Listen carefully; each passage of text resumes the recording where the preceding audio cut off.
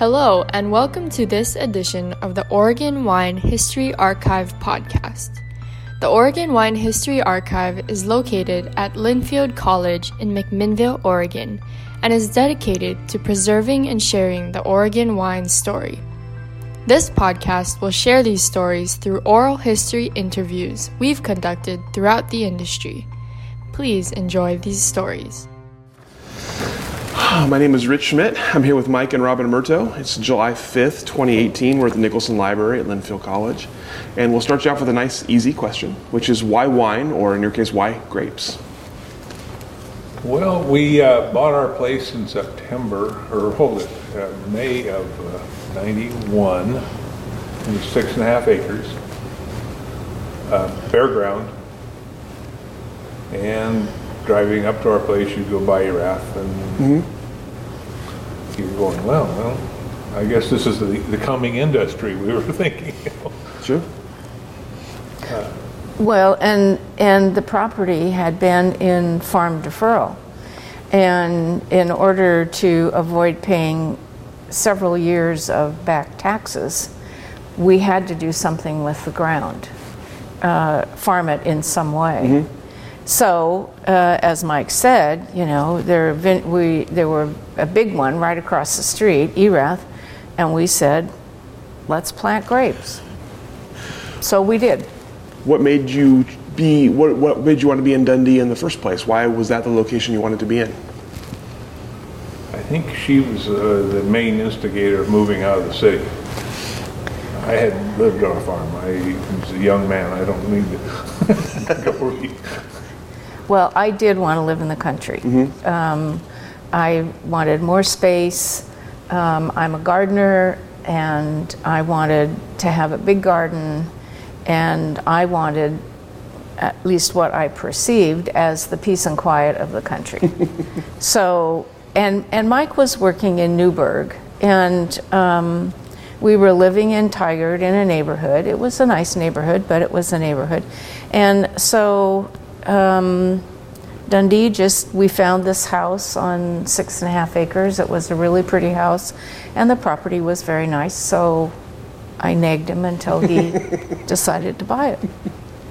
It was a new house, no remodeling needed, so I was off the hook. We didn't have to worry about doing any more of that. And I'll just speak for myself. I was not a wine drinker when we moved out there. I was a Scotch drinker. I still am a Scotch drinker. But it seemed logical that you would plant grapes. The ground was beautifully sloped, was perfect for a vineyard, so it was a no-brainer. Sure. So you had a farming background. How did you learn about grapes? My parents had beef and dairy. Oh, okay. Wanted nothing on four hooves. How did you learn about growing grapes then? Two neighbors, Jim Marsh and Dick Erath. Pretty good people to learn from, I guess. Yeah. They've been doing it for 10 or 12 years before we got there. Sure. So what was the process like then what were the kind of the obstacles or challenges you weren't expecting as you put in grapes? Probably when we started planting in 1992 was one of the driest years we had. Warmest, driest years.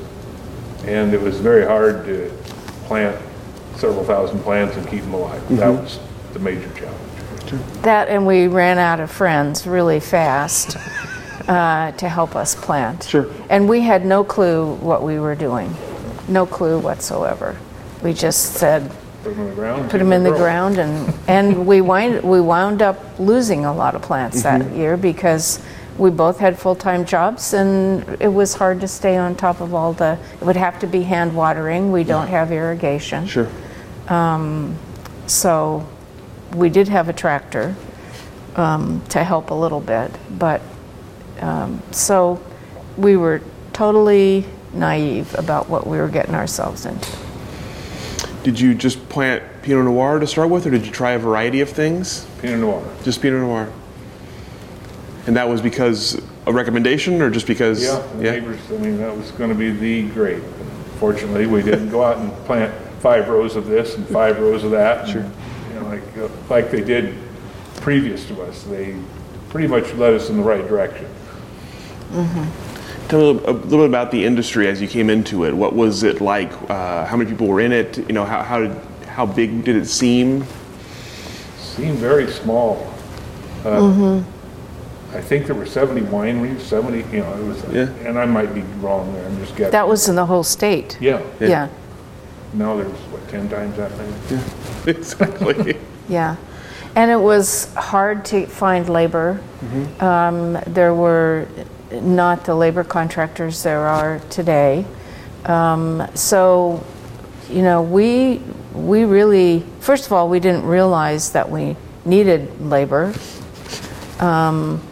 But then once we did need it, it was pretty hard to find. Sure.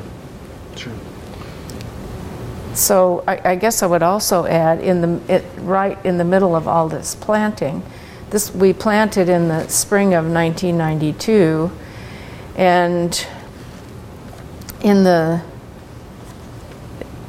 right when we were in the middle of planting, then the adjoining 20 acres came up for sale. And that adjoining 20 acres had 8 acres of vines already planted on it. Vines that were planted in 1978 by Jim McDaniel. And so the man that owned it, who was named Bill Pirelli Minetti, he was he was born into the wine industry in California, and he wanted to sell the ground. And he came over and he said, "Are you guys interested in buying this property?" And we said, "Well, let us think about it." And so we thought about it. He had it listed with a realtor, and there were people in their cars driving up in the vineyard because it had a home site on it. And we said, "We don't want neighbors, so let's buy it." So we did.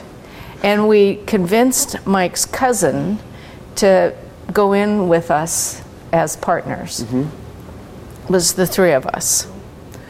That's how we started.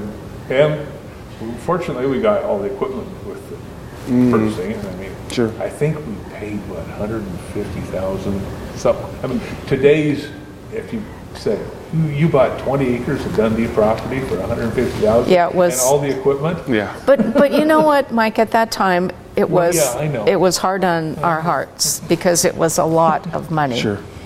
After we had just bought a house that was 5 times, you know, what we had planned on ever spending. So, and we all had day jobs, and we had now instantly 8 acres of vines to take care of. And we had no idea what to do. And so we would call up Jim Marsh and say, "What should we be doing today, Jim?" And then we'd call Dickie Rath, and they'd tell us different things. Depending on where you were at. I mean, you know, it's what they're doing, not what. Yeah. So then we'd go. It's all pretty close. Yeah, they were close, but so, and so that's how we got through that first year. And Rex Hill had a contract to buy our fruit, and we had a bumper crop that year, and we made money, and we went, "Hey, we're really onto something here." This is too easy. Yeah. Well, it went downhill from there quickly. But we worked our butts off, all three of us. Sure.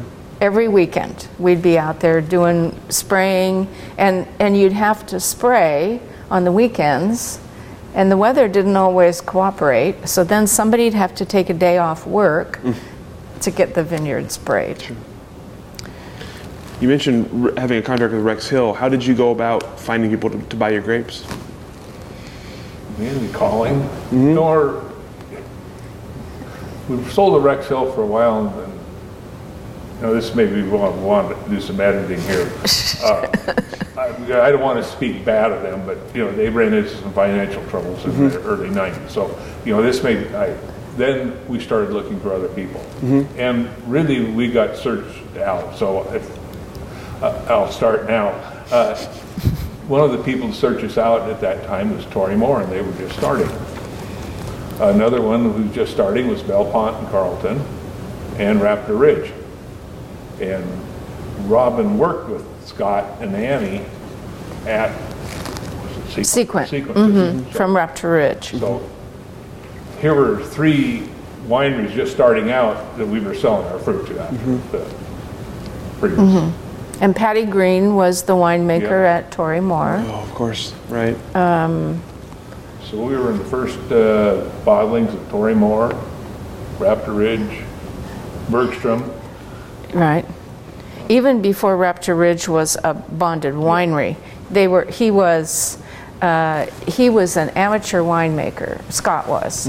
And we both worked, well, all 3 of us, Annie, Scott, and me, all worked at Sequent Computer Systems.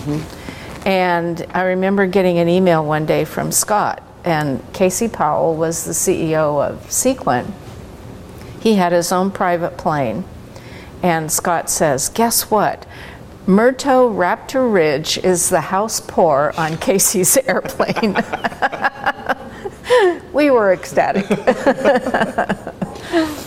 So you mentioned after that kind of great early crop, that things, you had some struggles after that. Was it just keeping enough fruit, or was it quality of fruit, or what were kind of the growing pains?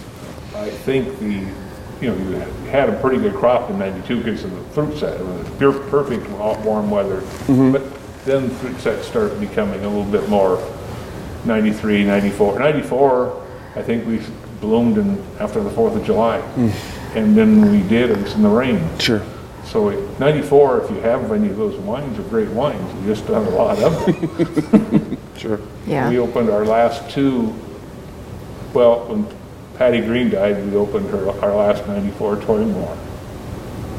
And we took the last 94 Marsh over to Jim's birthday when he was 92 there this past year. So Yeah. We're out great of wines. 94s. Yeah. And the other part was trying to stay on top of all the work. I mean, not only were we kind of blind and feeling our way, but now we had 8 acres to take care of. And for the 3 of us with day jobs, it was a lot of really, really hard work. Sure. I think fortunately back then, Torrey Moore had a crew that was not always busy. So when we needed some work done, we took it off the bill. Sure. Sure. So Sure. Jose would come over and then they'd do their job. But it was not long after that, I want to say maybe 2 or 3, maybe 4 years, we we did struggle with labor, and we had a crew that came in and really messed up the pruning job. And we were not smart enough initially to understand that. So once we figured that out, we said, we're not going to leave that job to anybody else. So we hired a guy, what was his? Jack Meyer. Jack Meyer, to come out and teach us to prune, which he did. From that point on, Mike and I pruned our whole vineyard, and every year.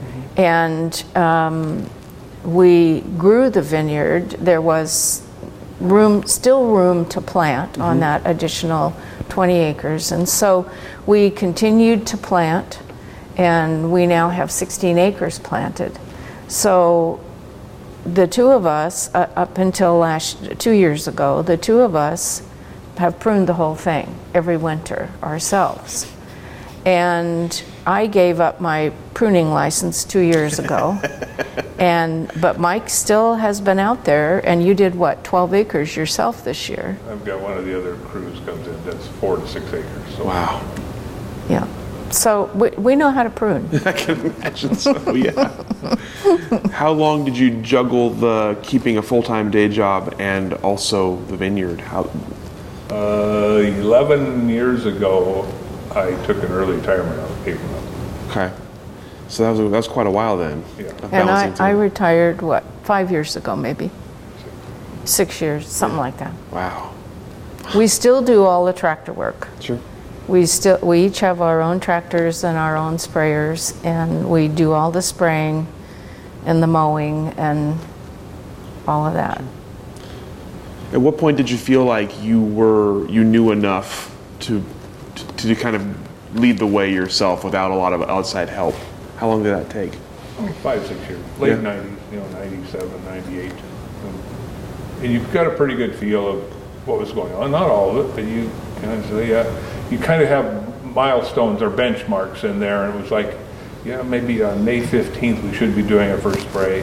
Memorial Day is second spray, and if you're going into bloom, let's hope it's around June 21st, and because you always got that 100 to 110 days from bloom, and so you kind of see and feel those days out, and it's kind of nice when you hit them. And I think the other thing too, though, living on Warden Hill Road, where we are surrounded by wonderful vineyards and wonderful people that own those vineyards, it's a pretty social neighborhood. And so whenever we would have parties, many times one of the topics of discussion is, what's going on in your vineyard. And things have changed over the years. New things crop up that we have to deal with. Different practices we do now than we did in the past. And so having this community of grape growers right at our fingertips has been incredibly helpful as well. Not only are they really dear friends, but they've been a good source. All of us together are a good source for each other. And it's a very sharing community. I remember one harvest was a miserable harvest. It was in the rain, and it was 1997, wasn't it? Pretty close. Yeah. That horrible harvest when, well, I won't go there. Anyway, but we were loading our load, and the picking crew didn't show up on time, and I literally went out on Warden Hill Road and flagged down any cars that looked like they were workers, and lo and behold, we got people to come and help us harvest. Anyway, it was the end of the day, and Mike was loading, and our tractor broke. The loader wouldn't work. So we called our neighbor down the road, Jerry Koschel from Crumbled Rock Winery, and we said, Jerry, can you come up and help us load? Well, he had just finished harvest. He had taken a shower. He was sitting down with a glass of Pinot, and he puts on his grubbies, drives his tractor up in the rain, and helps us load. Sure. And that's the kind of community it is. Anybody would do anything for anybody else. So, it's been hard work, but it's been incredibly rewarding as well. Did you ever try your hand at making wine or think about winemaking, or was it always just going to be grape growing? We never got really interested in making wine, but we did dabble in the wine sales part of it. Oh, okay. But we would go to in 2002, we first tried our first vintage. Is that Aaron? No, it was Eric Hummaker. Eric Hummaker bought one of our older blocks, and so one of our agreements was, okay, we want to buy back 2 or 3 barrels and try our hand at what everybody else is doing, Sure. And how did it go? I think it went really well. It was like that first harvest. Wow, we're sold everything.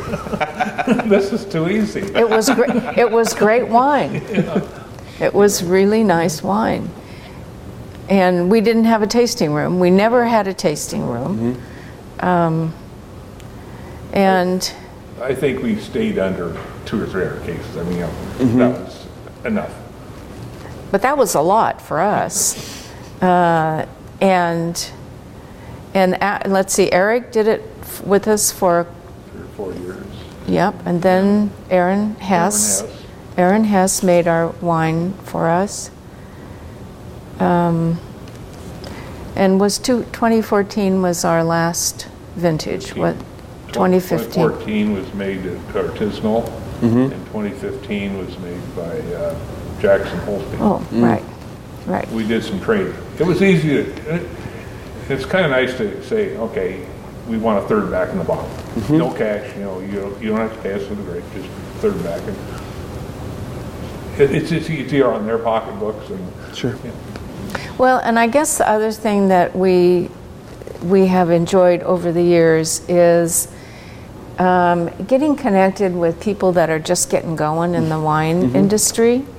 And so Jackson, Alan Holstein's son, when we connected with him, was just getting going in the wine industry. And, we knew we didn't have much money, and that was fine. We got wine back. We were happy, and he was happy. And he's a darn good winemaker. He's made some really lovely wines from our fruit. Yeah, on that note, what has it been like watching your area of wine industry grow so fast and see all these new people coming into it, and now you're kind of like in a mentor role? How has that been for you to handle? Gosh, we've seen Filbert orchards on our, all of a sudden last harvest is there and they're gone. And it's a changing scene out there, not just on our road, but I think throughout Yamhill County.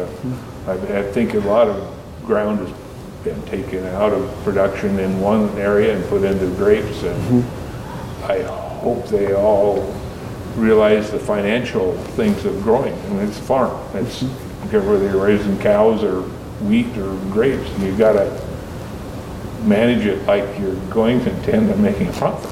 The problem is I see now some of these people don't have they have such a big checkbook. I mean, we may want to add out some of my editorial here on the new people in the industry. Sure. I think it's great that they're here. There's room for a lot of people. Just look at all the filberts that are getting planted now. Yeah. They've taken the old wheat and old grass seed out, and filberts are popping up. So if you go back to 2005, 2006, I think it was up when we saw some of the first big expansions, and then we had that downturn, the recession, and then we came back out of it. And I guess I would say, for me personally, and I'm just going to address Warden Hill Road, but I am a little saddened by what I see. The people coming in now are pretty much 100% people that don't live on the road anymore. They live someplace else. So, and they hire everything done. They've built these huge, grandiose tasting rooms. We used to pour wine at Crumbled Rock in a little red barn, and we had a heck of a good time, and our customers were wonderful. And that was a lot of fun, and that whole feeling is pretty much gone. The Marsh Little Red Barn is the last standing kind of little tasting room. So I'm saddened because the sense of community is no longer there. The camaraderie that I was talking about earlier, the great neighbors, and it's all gone, and it's changed tremendously. And the new owners are people with, for the most part, a lot of money, and so that community sense is gone. On the other hand, I do totally understand it, because we're all getting old, and all the people on our road are. We are about the youngest, and we're old, so they're older. But so, and people's children are not interested in taking on the vineyards, and at some point you can't do it anymore. And so I do totally understand why people are selling these lovely old vineyards. So, you know, I guess inevitably it is going to change, and that's just how life goes. So let's talk about some of the challenges you've faced growing grapes. I'm thinking specifically of like phylloxera and things like that. How were you affected by that or other similar issues, and how did you deal with it? Well, that is probably one of our biggest mistakes, is not realizing in the early 90s what a problem phylloxera was going to be. Back then, nobody really talked much about grafted roots or putting stuff on rootstock. Had we had to do it all over again, we would have probably started with 500 plants and, you know, and worked our way up instead of putting 1,000 at a time. You know. And they would have been grafted and not self-rooted. Right. Sure. So how did you handle it when it hit? It's just hit. We've discovered it about 5 years ago. Oh my gosh, okay. So we are slowly, right around harvest, you can always tell, or right now, you just go out and they're the weak plants and they're not doing much, and out they go, and we've been putting a new one in its place. And wow. It's slowed death, but you know, all of a sudden you look back, where's I put it in 5 years, and it's in production now. So if we sell our place, you know, they're going to have to realize that we've been adding the rootstock back in, and we've got it in several places. That's our biggest challenge. And it's a big challenge because we are not an irrigated vineyard. So when we put in new plants, we have to hand water them. We hand water them the first year or two, depending on how wet the year has. And it's a very manual process. I mean, we have a 100-gallon tank, and Mike drives the tractor, and I walk behind with a hose. Oh my gosh. And we finally got smart. I don't know how smart this will sound, but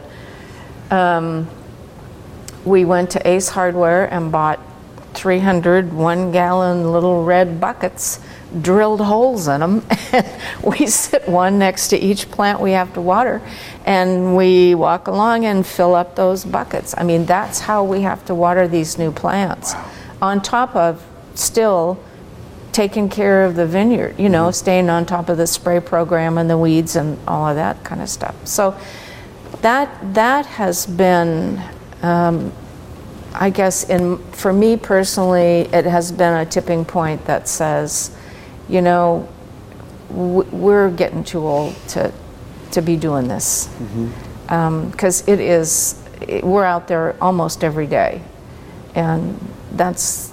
I'm tired of that. You know, we've been there 27 years, and I think it's time to call it a day. And you heard that we had 8 acres that were planted in '78, so that's our old, and those vines are still, we've got a couple bullseyes in the middle of both 4-acre sections, but for the most part, you know, they're still kicking out great fruit. And Winderley and Belpont swear by it, so we're glad to see that they're still hanging on, and you know, they still have got great fruit sets on them. So we'll see how this harvest goes. And both of those wineries make single vineyard designates, and their wines are lovely. Belpont particularly has been our customer since 1994, 94, and he has made a Murto Vineyard Pinot always since then, he is a really good winemaker, and he's got that vineyard dialed in really well. So he knows the vineyard, and he knows how to make wine from that fruit. So what sets your vineyard apart? What are the special characteristics of your grapes? The red fruit, the cherry, raspberry, nut. And of course, everybody talks about the Dundee Hills nose, so. And the peppery finish on the back end. It's got a bit of a pepper on the back end. It's interesting, though. We sell the wineries that we sell to, 4 of them, Granville, which is Jackson Holstein, White Rose, Winderley, and Belpont, all make a single vineyard designate from our vineyard. And their wines are different. They're all really good. And there are some underlying characteristics that are the same, but there is a difference in all of them. Wouldn't you agree? Yeah. Yeah. I think, it's winemaking styles, barrels, yeasts. I think several of them are natural yeasts. And whole cluster at White Rose. Whole cluster seems to be a big thing now. So Yeah. it keeps you on top. When they tell you they want to do it, that keeps you on top of your spray program, because you certainly don't want botrytis in the middle of whole cluster. Sure.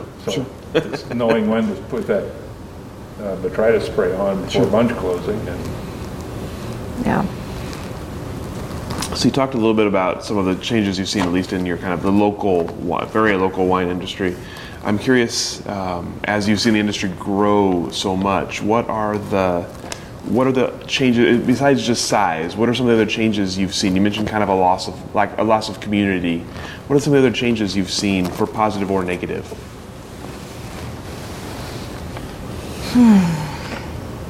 Well, I guess I would say on the plus side, these big guys that are coming in have done a great job of helping to put Oregon wines on the map.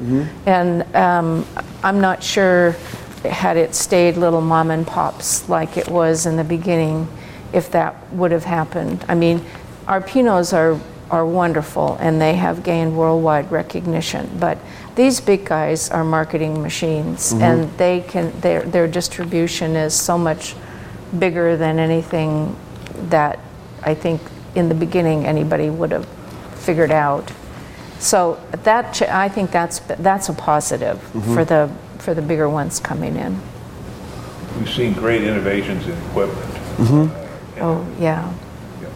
Sprayers and tillers and tractors. And when we first started, we had a 2-wheel drive tractor on hillside.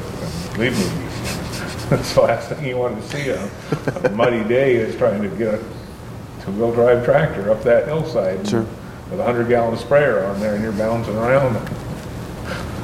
So I'm glad to see all this in new sprayers and weeding machines, and now we've gotten into where the mechanical harvesting is starting to be. We haven't seen it, but we hear about it, and I think you're going to see innovation keep going, whether they pick it up through the raspberry pickers or the boysenberry pickers and into making better grape picking machines. I think also with the bigger guys, there's probably been more research done into, what works well in a vineyard, and things have absolutely changed in the 6 years that we've been at it. And as I said before, we do things differently now than we did when we first started. And I think that's probably going to continue. I like some of the research coming out of Oregon State. I was going to ask about that. Yeah, go ahead. In the egg USDA over there, I'm always interested in what they're saying about Dr. Skinkus. I always read her column because the money they put into her studies, and it's helpful. You sit there and see the till, no-till, the crop loads, just various things that they come up with in studies. Some are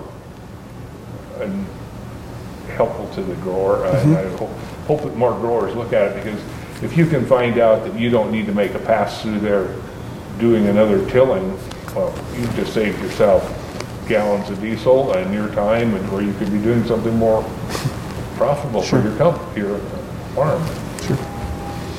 One thing we found as we talked to particularly grape growers is the wide variety of opinions on the right way to do things and the wrong way to do things. Yep. I'm curious how you've sorted through all those opinions and all of the data and all of the research and innovations and sort of chosen your path. It's what worked. Yeah, we haven't varied very much from what we did starting. Of course, we bought new sprayers. We've kept up there, newer tractors. Try to your powdery mildew sprays are probably your most important things to get started with, and what works and what doesn't work, and the like OVS and the other chemical companies keeping you informed of, okay, this stuff is not working anymore. Maybe it's time to switch to this. There's a lot to stay on top of because there's a lot of changes that happen every year, I think, in the industry. And I think if we can figure out something like, we used to till every other row, to clean cultivate every other row. And then we heard Patty Skinkus talk about, didn't really make that much difference. And so we said, if it doesn't make that much difference, then why are we spending the time doing this?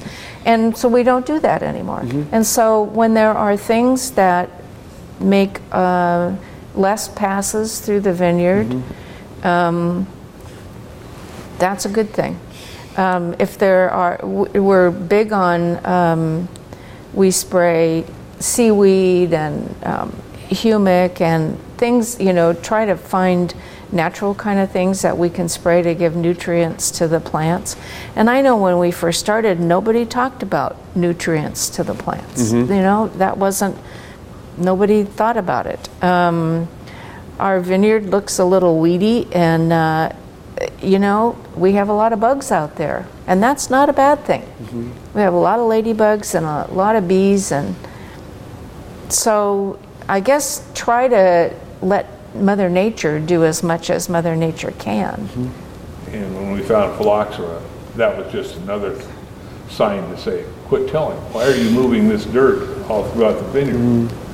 Also, when you have workers in there, if the ground's compact with old grass or new grass on it, that means that mud on their feet is not traveling 10 yards down or 200 yards down. So kind of try to mitigate the movement of dirt now with phylloxera. Makes sense. So you mentioned earlier that you have given up your pruning and you're kind of pulling back. So what's the future for Murto? Do you have a plan for what comes next?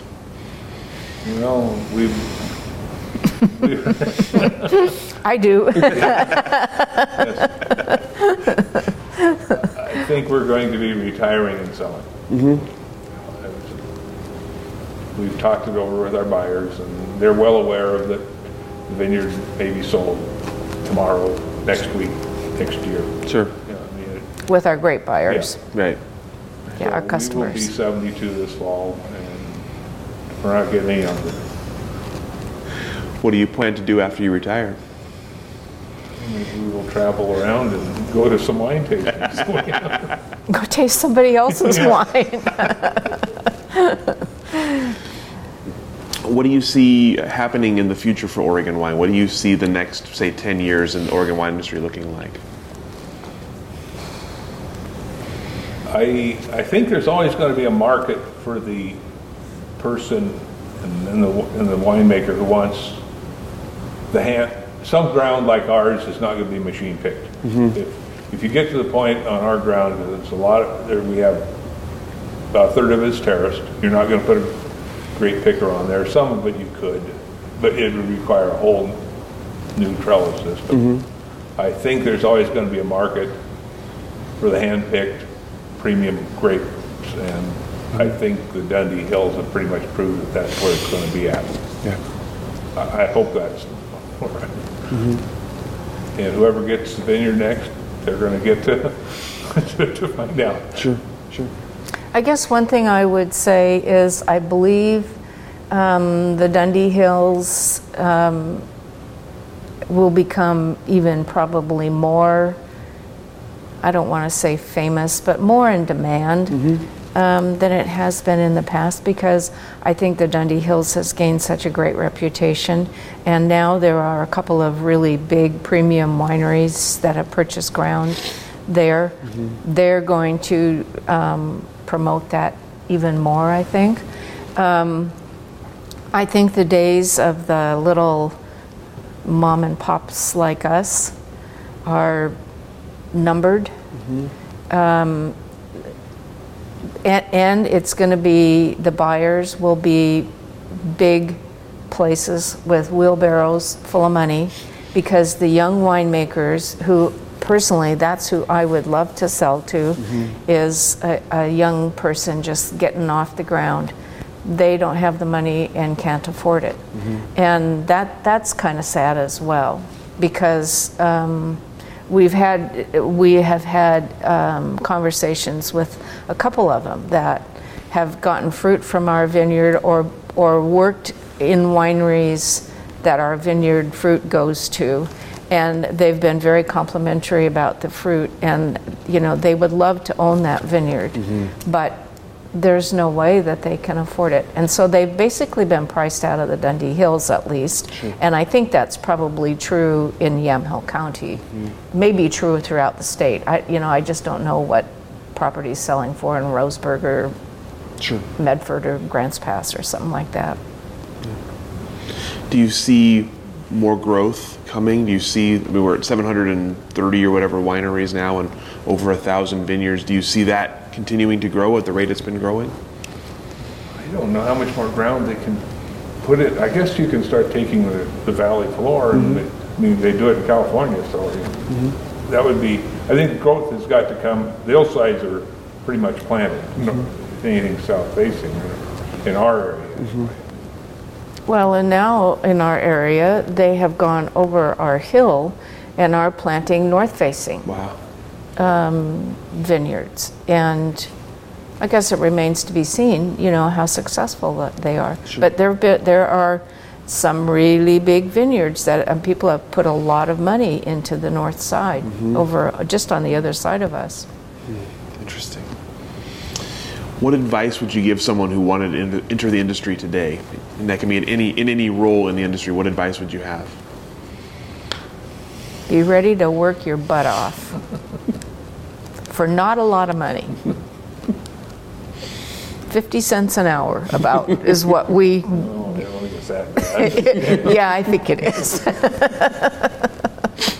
If you can find a piece of ground, 5 acres, start small, learn it. Don't be afraid to get your fingers dirty. You're not going to make any money if you hire all of your work to be done. You've got to work it yourself, and for a couple of reasons. One, the cash flow won't be there to if you have to hire it. It's going to be your favorite charity, like ours was for a long time. And the other thing is, if you don't work it, you don't understand, you don't know what you're supposed to be doing. You have to understand and know what needs to be done in your site. When we spray, and it's, I complain all the time when I have to get on the tractor for 6 hours and spray the dang thing, but you get to look at every vine and you know how everything's doing, and that's really important. You've got to stay connected to your ground. And the people that don't live here and don't get into their vineyards have lost that connection with the land, I think. So that's all the questions I have planned for you. Is there anything else I should have asked? Anything else you'd like to mention here at the end? I guess I would just like to close with one thing, and I would just say that the Oregon wine industry is just filled with lovely people, and this makes me emotional. A lot of them are gone, and I think a lot of them are our friends, and I just hope that the new people, the next generation, can develop that kind of a community like we did. Okay, you cut that.